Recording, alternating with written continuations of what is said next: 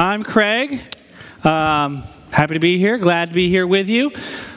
One of the joy, we've been talking about joy this morning.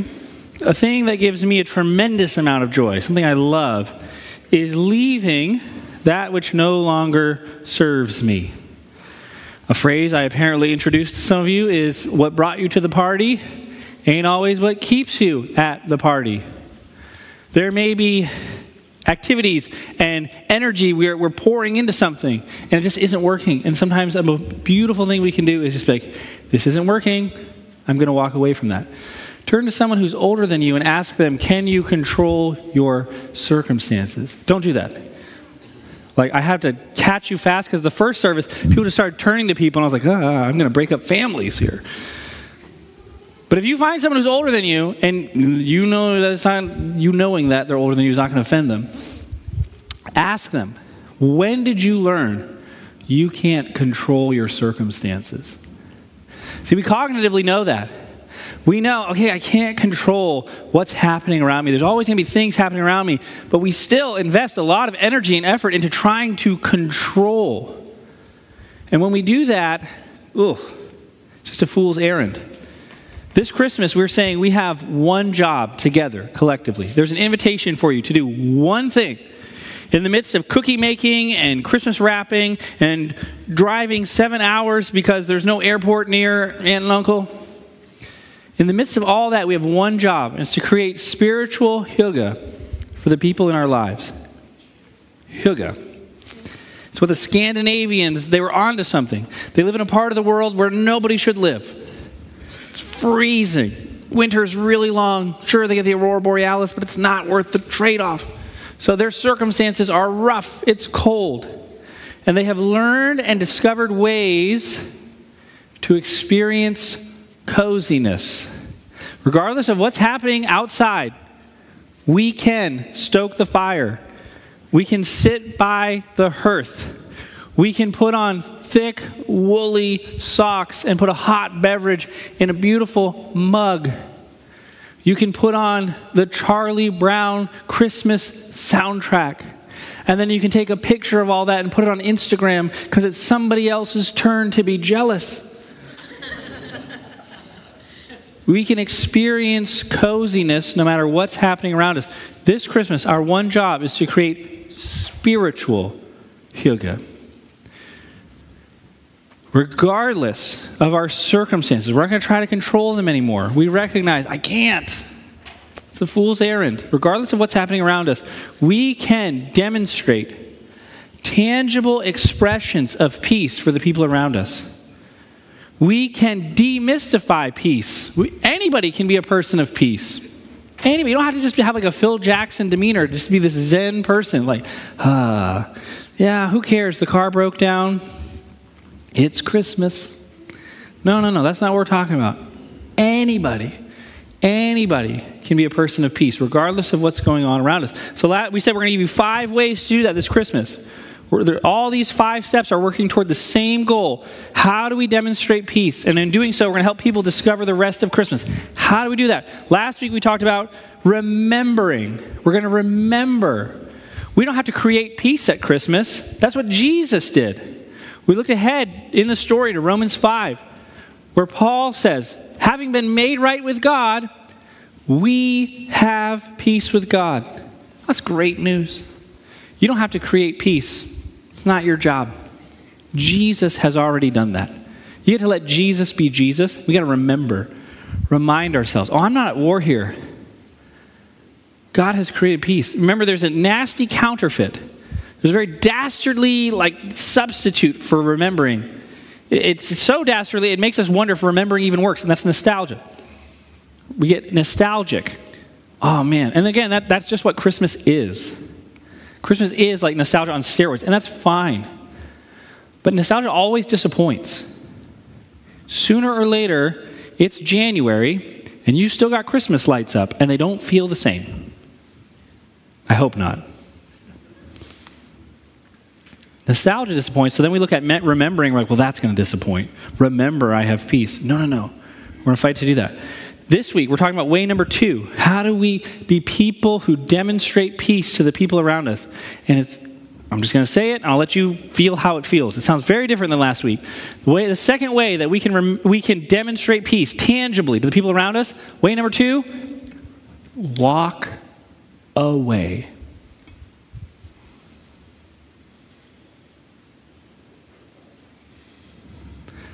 How can we be people who demonstrate peace to those around us? Sometimes we do that by walking away. Now, for all the conflict avoiders in the room, we're like, yes! That's God's work. Oh, yeah, Merry Christmas. That's the nasty counterfeit this week. Walking away and conflict avoidance. We have to recognize conflict avoidance is a counterfeit to walking away. We're talking about something different. We're talking about walking away. When we talk about walking away, here's what I mean by walking away. When something happens that threatens peace, when someone is trying to, either actively or through their own immaturity, undo the work that God is doing, we do not participate. Let me say that again. Walking away means not participating. When people around us are working to undo the good work God is doing. This morning, we are looking at a passage where God is bringing his plan from eternity past into fruition. God's plan is breaking into our world. Ephesians 1 says that through Jesus, God will unite all things under his lordship. And we're starting to see that the very first Christmas. Magi from the east, which if you know anything about John Steinbeck, east is not good in the Old Testament. When Adam and Eve got kicked out of the garden, where did they go? East of Eden. East of Eden, all right? East presents like chaos. All the armies that are threatening us come out of the east. Now, at the very first Christmas story, something's coming out of the east. Magi. And they're coming to worship Jesus. Now, to keep in the tradition of you thinking I poo-poo on Christmas, there's a popular Christmas hymn. We three kings of Orient are. This is a fine song, but it's nonsense. I don't mind if you sing it, you like it. I'm not saying anything about you, that's great. Okay, but there's a couple things we just got to point out about the song. We have no idea how many of these people were. People say 3 because they had 3 gifts. That's not a big deal. I can live with that. The second one, though, is they're not kings. I don't know where that started, but they're not kings. The word magi sounds an awful lot like a word we have, magic. Because that's who these people were. They were astrologists from Babylon. All right. I want you to think about your life. Do you have someone who takes the horoscope seriously? Someone's like, oh, you're totally doing that because you're a Libra. You're like, I didn't know that. Wow. Not taking advice from you. That's who shows up as a hero at Christmas. God is just full of surprises. Why? Because all the nations, in the end, all the nations will come and worship. Every tongue, tribe, and nation. And we start to see that this first Christmas. God's doing a new thing. A new, good, beautiful thing. And then there are 2 characters. One actively is working to undo this. Trying to threaten the peace. A guy named Herod. He's more concerned about his throne than he is his own soul. And now there's one who's been born king. He's like, I thought I was king. Kind of like being king. Let's stop this. He's actively working against what God is doing. Then there's another set of characters. Matthew pays special attention to these characters. They're called scribes. Matthew himself is a scribe. And the scribes, I don't think, were like Herod. I don't think they're trying to join him. But I do think through their own immaturity, they're not knowing. They also work to undo what God was doing at Christmas. Whew. The stakes feel really high when it comes time to talking about walking away. There's two ways we can walk away. There's two ways, things we need to walk away from. People who are actively trying to undo what God has done, and people who passively are undoing what God has done. Oh, and let me just complicate it a little bit more for you. We all actively try to undo what God is doing, and we all, through our own immaturity, passively undo what God is doing. Work against God. How do we not participate in that? Through walking away. Again, this is very different from conflict avoidance. I am not saying when peace is threatened, stare at your shoes. I'm not saying that. But here's the thing. In my experience with people who avoid conflict, I think they might be tempted to feel, man, I'm really good at walking away. That has not been my experience. The psychologist Gabor Mate tells a story where he was on a speaking tour where he had just written a lot about the word no. To quote the theologian Jane Fonda, no is a complete sentence. I love that. No is a complete sentence. So Gabor Mate gives a talk about no. After that talk, after this book tour, lots of people come up to him. They're like, oh, Dr. Mate, I was so helped by you teaching me how to say no. My life has completely changed. He says, thank you very much. If you really want to show your appreciation, you know what you can do? They're like, what? Give me $100. And they're like, I don't have any cash on me. He said, it's okay. If you go right out those doors and head outside, there's an ATM right out there. I'll wait. Oh. I've got to pick up my kids. I don't know if I have time to stop at the ATM. But thanks. He goes, wait. I don't really want you to do that. That's ridiculous. I'm just trying to illustrate that now the real work starts. It's so very hard to say no and to walk away.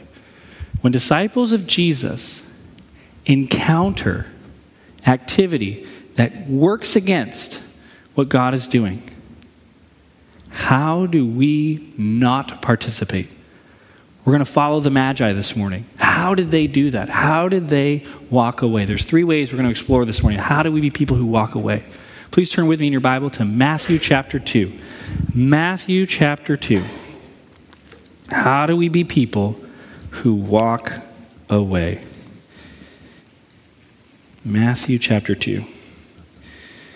And just like Sonia and Cindy encouraged us, I want to follow their example once again. I want to just give space to prepare our hearts to hear God's word. So if you would, let's just take a deep breath, ask that God would remove distractions, that we'd be able to hear his word clearly, that he'd bless the reading of his word. So if you would, we're just going to take a deep breath before we read scripture. So,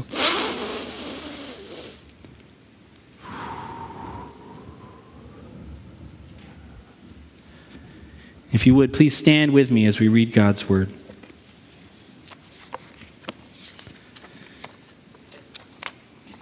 God, may you bless the reading of your word. After Jesus was born in Bethlehem in Judea during the time of King Herod, Magi from the east came to Jerusalem and asked, "Where is the one who has been born King of the Jews? We saw his star when it rose and have come to worship him." When King Herod heard this, he was disturbed, and all Jerusalem with him. When he had called together all the people's chief priests and teachers of the law, he asked them where the Messiah was to be born. Look, they know. They love the scripture. In Bethlehem in Judea, they replied. For this is what the prophet has written. But you, Bethlehem, in the land of Judah, are by no means least among the rulers of Judah. For out of you will come a ruler who will shepherd my people Israel. Then Herod called the Magi secretly and found out from them the exact time the star had appeared. He sent them to Bethlehem and said, "Go! Search carefully for the child. As soon as you find him, report it to me, so that I too might go and worship him." After they had heard the king, they went on their way, and the star they had seen when it rose went ahead of them, until it stopped over the place where the child was. When they saw the star, they were overjoyed. Or it literally says, they rejoiced exceedingly with great joy. On coming to the house, they saw the child with his mother, and they bowed down and worshipped him. Then they opened their treasures and presented him with gifts of gold and frankincense and myrrh. Having been warned in a dream not to go back to Herod, they returned to their country by another route. This is the word of the Lord. Lord, as we seek to not be controlled by our circumstances, as we seek to follow you when peace feels challenged, I pray you'd give us a listening heart. God, I pray we would grow in our awareness of what you're doing, what you have done, and where you're leading. God, may we trust the consequences to you. I ask all these things in Jesus' name. Amen. Amen. You may have a seat. The story of the Magi functions in many ways a lot like the wisdom literature of the Hebrew Bible. In the Hebrew Bible, if you think back to books like Proverbs, in Proverbs chapter 1, there's different types of fools. There's one type of fool who in Proverbs chapter 1 entices the young son. He says, hey, come hang out with us. We're going to lie in wait for innocent blood. Like, who would join that person, right? Like, hey, come on, we're going to rob this old lady. Great, she can't fight back. Like, what? What the wisdom writers are trying to point us to is there are people who are actively working to do harm. There are people who do not care about boundaries, do not care about goodness. They're just working to do harm. Avoid those people. That's character number one. But then Proverbs 1 goes on and says, hey, 1 verses 7 to 9, this book is also given to make wise the simple. There are some of us who we just don't know what we don't know. We just don't know, I have a lot to learn, and I'm operating out of the information I have. Whoops, it did damage. And those are the two ways that we can be working against what God is doing. One way is I do not like this. God, we see things differently. I don't care. I'm going to be the Lord of my life. Here we go. But there's another way, which is just through our own immaturity, we act without knowing, and we do damage. The Magi encounter both of these characters when they come into Jerusalem. The first, the active character who's actively working against God, his name is Herod. Look with me again. It says, verse 1, after Jesus was born in Bethlehem in Judea, we don't know how long after, by the way. We don't know how long. But during the time of King Herod, it's very important. Who is King Herod? Israel is under Roman occupation at this time, and a puppet king has been set up over Judah. Herod is not Jewish. He's an Edomite. That's very important for the details of the story. What does it mean? It means he is a ruler over a foreign people. And now, what's happened? Other foreign people have come and said, hey, one who has been born king of the Jews is here. And he's like, uh-oh, this is not good. I like being king. He was called Herod the Great. All right? And you don't get to be called Herod the Great, by being soft. All right? You got to crack a few eggs to make omelets. We know this guy was tyrannical. The story goes on to tell us how tyrannical he was because he orders the execution of babies 2 years old and under. Evil. All he cares about is power. All he cares about is his throne, his rights. He is actively working against God. Doesn't even care. That's who the Magi encounter. There's another character they encounter, though. It's very fascinating, too. We have to look again. Look with me in verse 4. Here's the other character. He, that's Herod, had called together all the people's chief priests and teachers of the law. Scribes, literally. Matthew pays special attention to the scribes because he's a scribe. Matthew's a scribe, and he wants to point out these characters. And these characters, as Matthew's gospel unfolds, they grow more and more hostile to Jesus. But in the beginning, they don't know. Of course they would want their Messiah to come. So he's like, hey, Messiah has been born. This evil, tyrannical leader, Messiah has been born. And I think they're acting passively. They don't know. They're like, oh, he's going to be born in Jerusalem. We don't get any account from the information that they're like, oh man, let's find these magi and let's go with him. We want to worship too. They just tell Hitler, oh yeah, that's where they are. What are you doing? I think a lot of us know the damage that actively working against peace can do, but passivity also threatens peace. Our peace can be so threatened through passivity, and it's so much easier to excuse that. Think of race in America.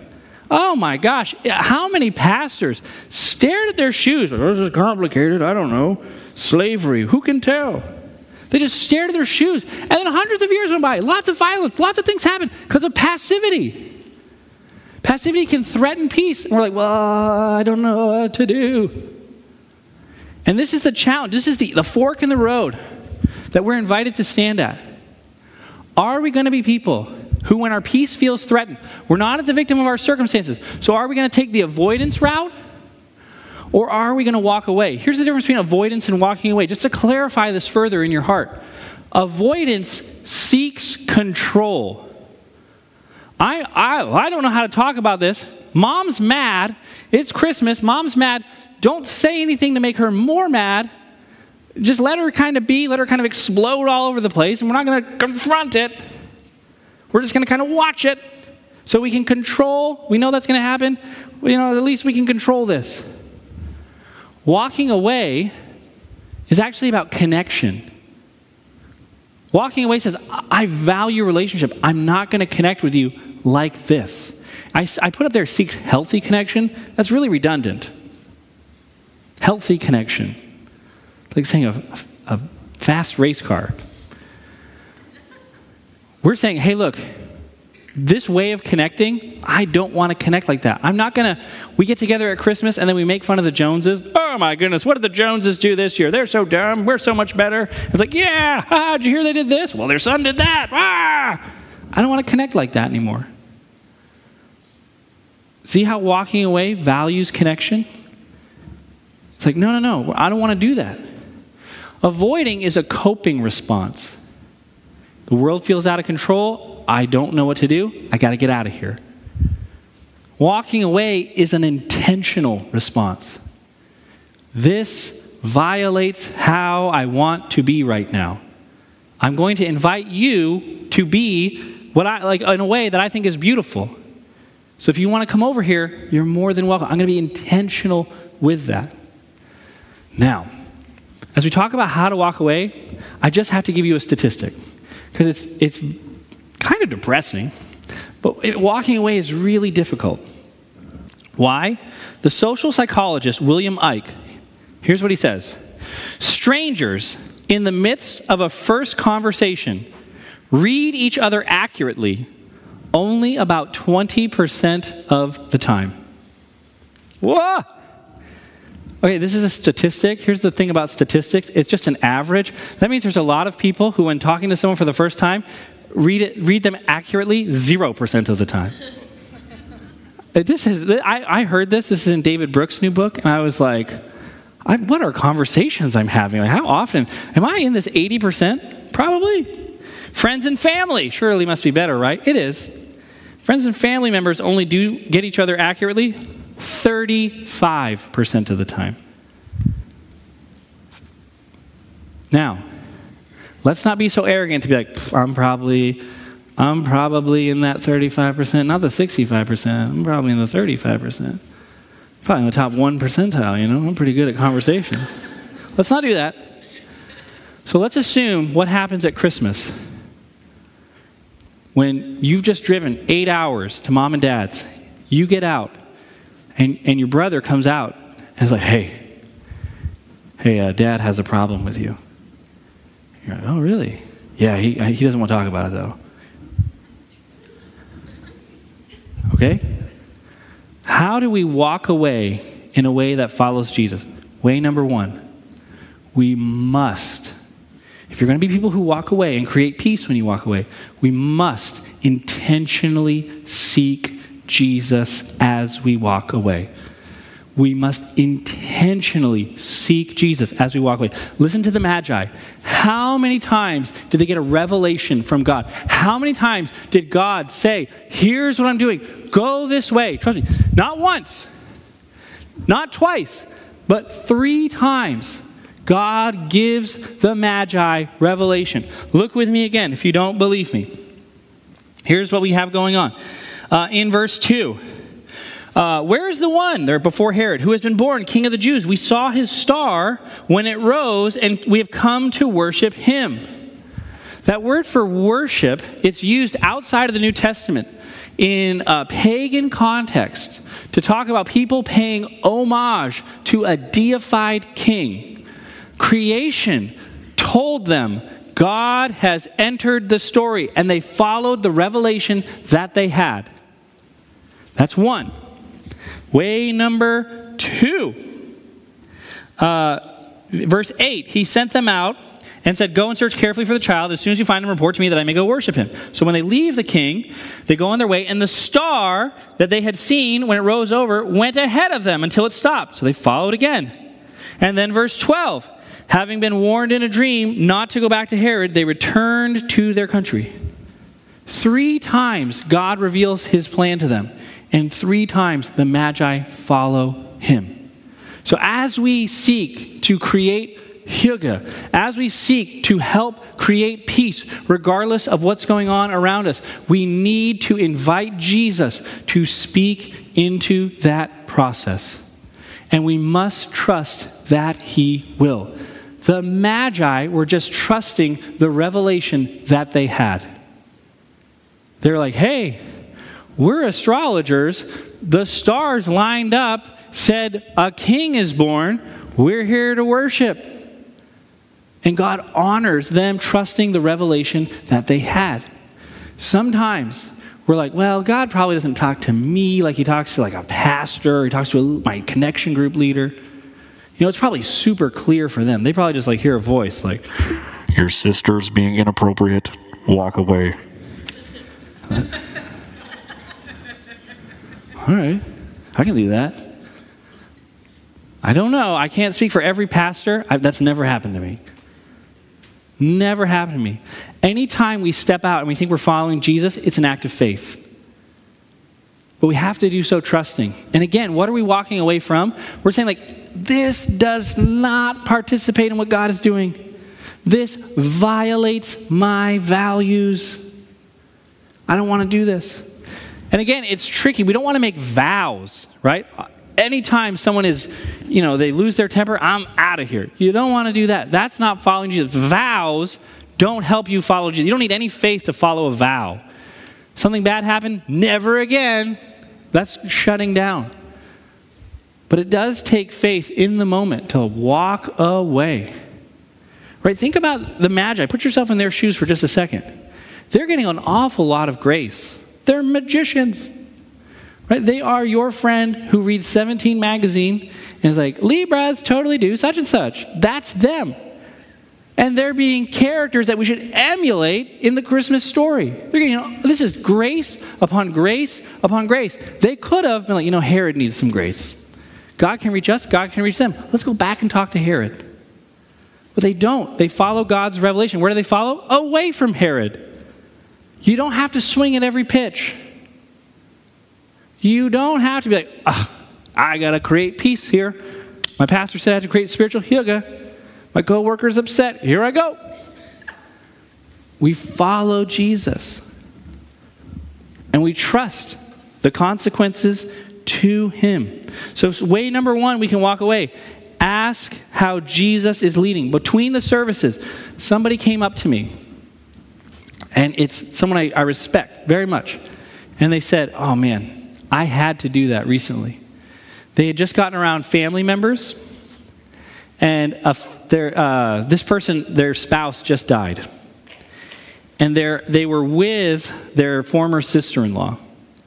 And the former sister-in-law said, well, if so-and-so had just eaten a plant-based diet, they wouldn't have died. You feel it? Like, holy cow. Whether that's active or passive, it's threatening peace, right? Not helpful. What happened? You need to excuse me. I'm out. Do you trust that God will honor your no? I see participation in something I don't want to participate in. I think it violates the kingdom of God. I think it violates Scripture. No. Do you really trust that God will care for you on the other side of that no? Are we following Jesus away? A helpful way we can do this. Way number 1 is ask how Jesus is leading. Way number 2, we have to own our boundaries. Boundaries. Where I end and you begin. I don't know if your family is anything like this, but sometimes what has happened in my family is I'll be at the punch bowl for Christmas, and I'm like pouring myself some punch, and then I have a big family, and a sibling will come up to me and be like, hey, just want to let you know, Jasmine, she's really mad at you. Like, really? She just seemed pretty cool. No. She's pretty mad at you. Like, oh my gosh. I wonder nope. In those minutes, it's a pause. Know your boundaries. What's happening there is called triangulation. When somebody comes to you and says, oh, all these people over here are upset with what you're doing, you can't do anything about that. You can't. What can you own in that? I'll panic with you. When people come to us and they're violating boundaries, knowing our boundaries means, hey, this is more about you than it is me. And I'm going to own what God is calling me to own in this. So, hey, here's all I can say. I would invite you, if Jasmine has a problem with me, Jasmine can come talk to me, and I would love to hear her. And again, my sister, Jasmine is like my real sister. She does not have a problem with me. She's a cool sister. One of my favorites. Said one. But we have to own our boundaries, because again, we may experience God's presence here. We may worship and feel his nearness here. When we go out into the world, you may not experience that. You cannot control that. But what can we control? How we respond.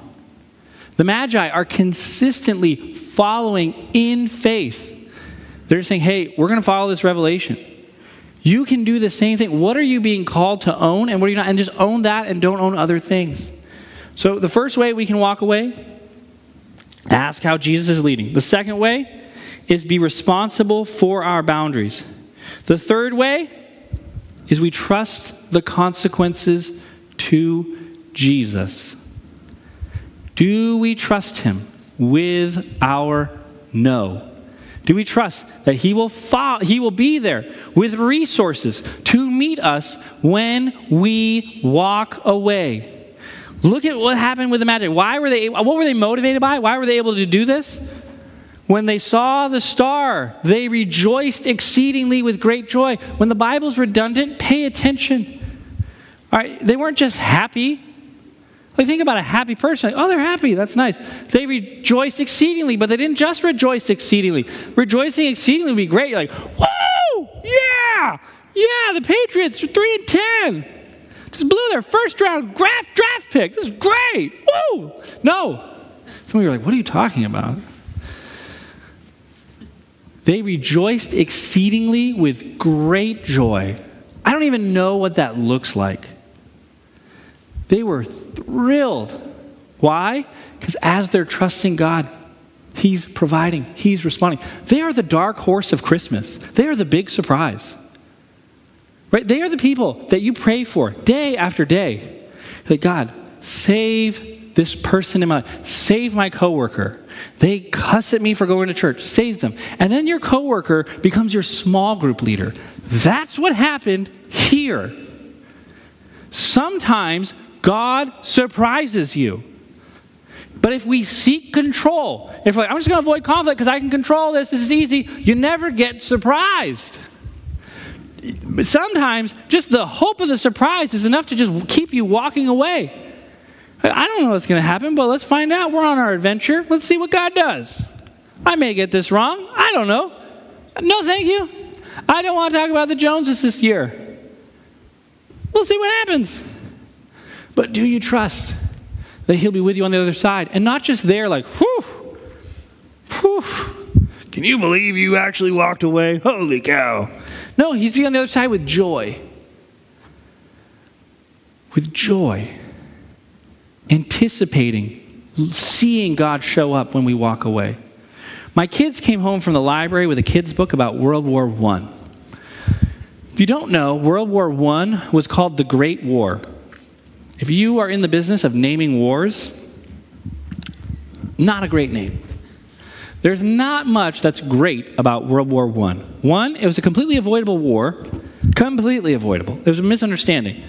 Two, all it did was kill tens of millions of people, rearrange maps a little bit, and not solve any of the conflict that kicked it off, and then we just did it again a few years later. All right? Not a great war. Part of the reason World War I was so deadly was because of new technologies, and these countries are so close together, and they're fighting on fields. Sometimes they're only 30 paces away from each other. So there's a story that's told, I think it's on the French-Belgian border. It's called the Christmas Truce of 1914, where German soldiers had dug a foxhole, and 30 paces away, British soldiers had dug a foxhole. Nobody thought this war that started, I think around October, would last to Christmas. But here they are. It's Christmas. And on Christmas Eve, English soldiers are sitting in the trenches, and they start to hear singing. And it's German, but it sounds an awful lot like Silent Night.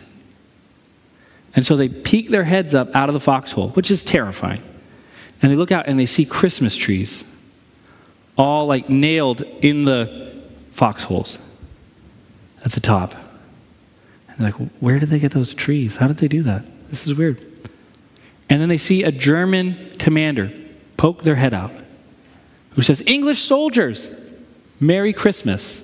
And the soldiers are confused, but before they can do anything, their lieutenant stands up, walks out into the no man's land, those 30 paces separating people who were a day ago trying to kill each other. They walk out and they shake hands. After that, a bunch of soldiers come out, and they start exchanging jams and cold beans, and then they eat the tins full of biscuits, and then some of them take the empty tins and they start playing soccer with it. And for a day, in the midst of chaos and terror, there was a little bit of peace. Why does that story resonate? Why do we even care? Because they went back to shooting at each other like a day later. Why does that story resonate? Because we're watching people who are weak. They didn't decide to go to war. They are serving under the will of the greedy men who rule the world. They're just at the mercy of people who are in charge. They have no power. They are, if anyone's at just being controlled by their circumstances, it's them. And they can say for a moment, I don't want to do this. There's a human over there. There's a person with a family, with dreams. I don't want to shoot them. Those stories really resonate. There's a book, a fictional account of World War I. It's called All is Quiet on the Western Front. It's becoming a movie. But the book tells this harrowing story of a German soldier. I think his name's like Paul. I don't know his last name, but his name's Paul. And he shoots a French soldier. Like just boom, shoots him, and he mortally wounds him. And he's sitting there with him, and he's comforting him as he's dying. You're like, that's so messed up. Why?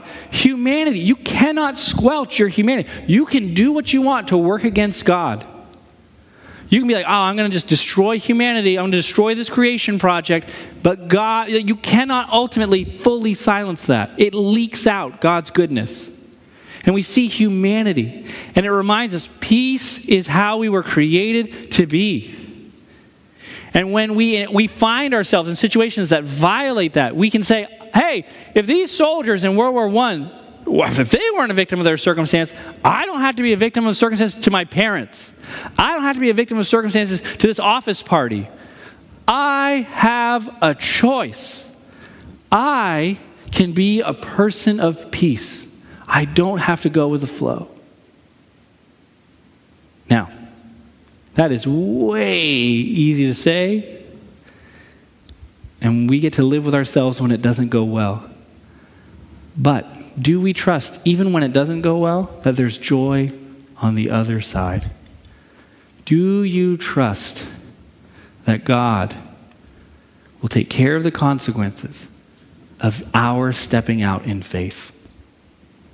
It's just like Romans 5 last week. Those who hope in him will not be put to shame. Do you trust him with your walking away this Christmas? Jesus, as we seek to live in the kingdom of God, as we seek to partner with what you're doing, how you're doing something new, have you created peace? And we want to live in harmony with that peace. As we seek to do that and it feels threatened, help us not to be a victim of the circumstance. Help us to trust that you honor our walking away and that there can be joy on the other side. In Jesus' name, amen.